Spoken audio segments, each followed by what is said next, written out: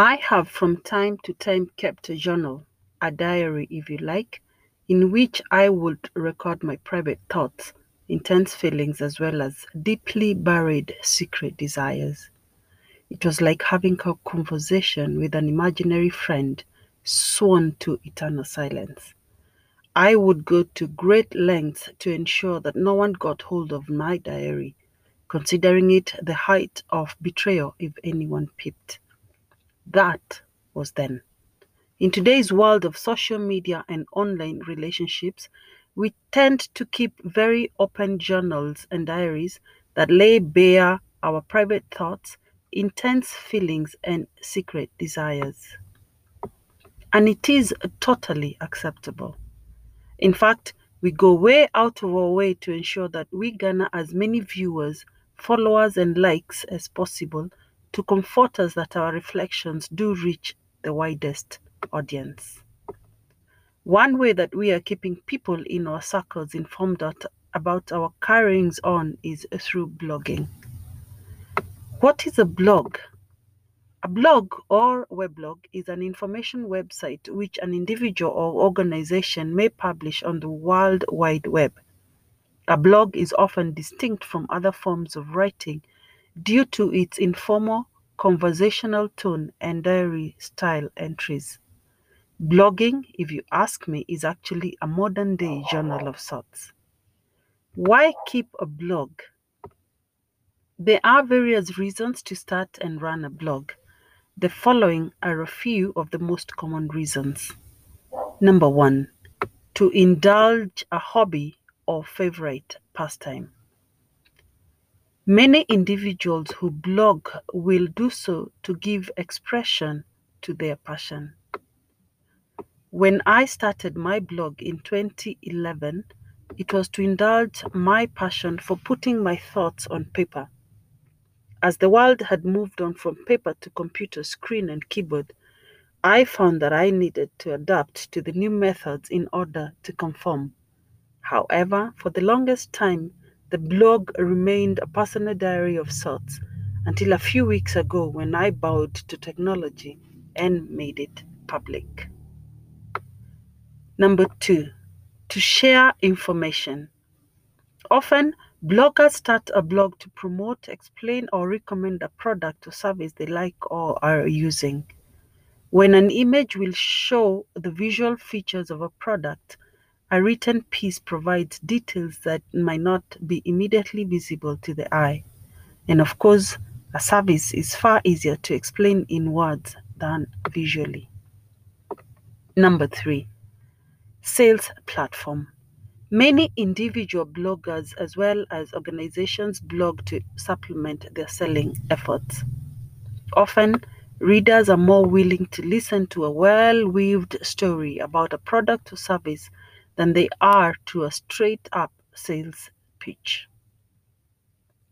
The next reason why people keep a blog is to blog as a career. Technology has brought an influx of non-traditional careers, providing alternative income-generating avenues for an array of individuals with artistic inclinations. There is an increasing number of online personalities who make their living blogging. There are various categories of blogs. The type of blog that one starts depends purely on one's interests. Lifestyle versus business blogs. Lifestyle blogs are highly personalized blogs curated out of personal interest and activities of the blogger. On the other hand, a business blog is a standalone or section of a business's domain dedicated to writing about the business's products and services to supplement information provided in the product pages. These kinds of blogs are especially essential and common amongst online businesses. Another category is the general versus niche blogs. Some bloggers find it easier to blog on a variety of topics that hold their interest. These bloggers do not want to specialize, but instead want to be able to write on whatever takes their fancy. We could call these bloggers generalists. writing about business in one post, then travel in another, or even parenting in yet another post. On the other hand, some bloggers prefer to choose a niche and stick with it. Common types of niche blogs include food blogs, travel blogs, music blogs, etc.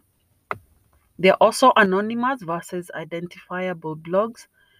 Do you want your writing attributed to you? If not, then you might choose to blog anonymously. By blogging anonymously, you take your identity completely out of the equation. You can then vent your pent-up emotions without the fear of being judged. Many bloggers, on the other hand, prefer to be identified with their content, and especially if their intention is to make a career out of the blogging practice. There are private versus public blogs. Once you post anything on the internet, it can never really be considered private. With the right search, someone could stumble on something that was not intended to be shared. So, private in this case is relative, but is used to define the information that is posted on a blog site but not shared to the public. A public blog is one that is shared on social media links such as Facebook to increase a blog's visibility with the intention of monetizing your blogging efforts.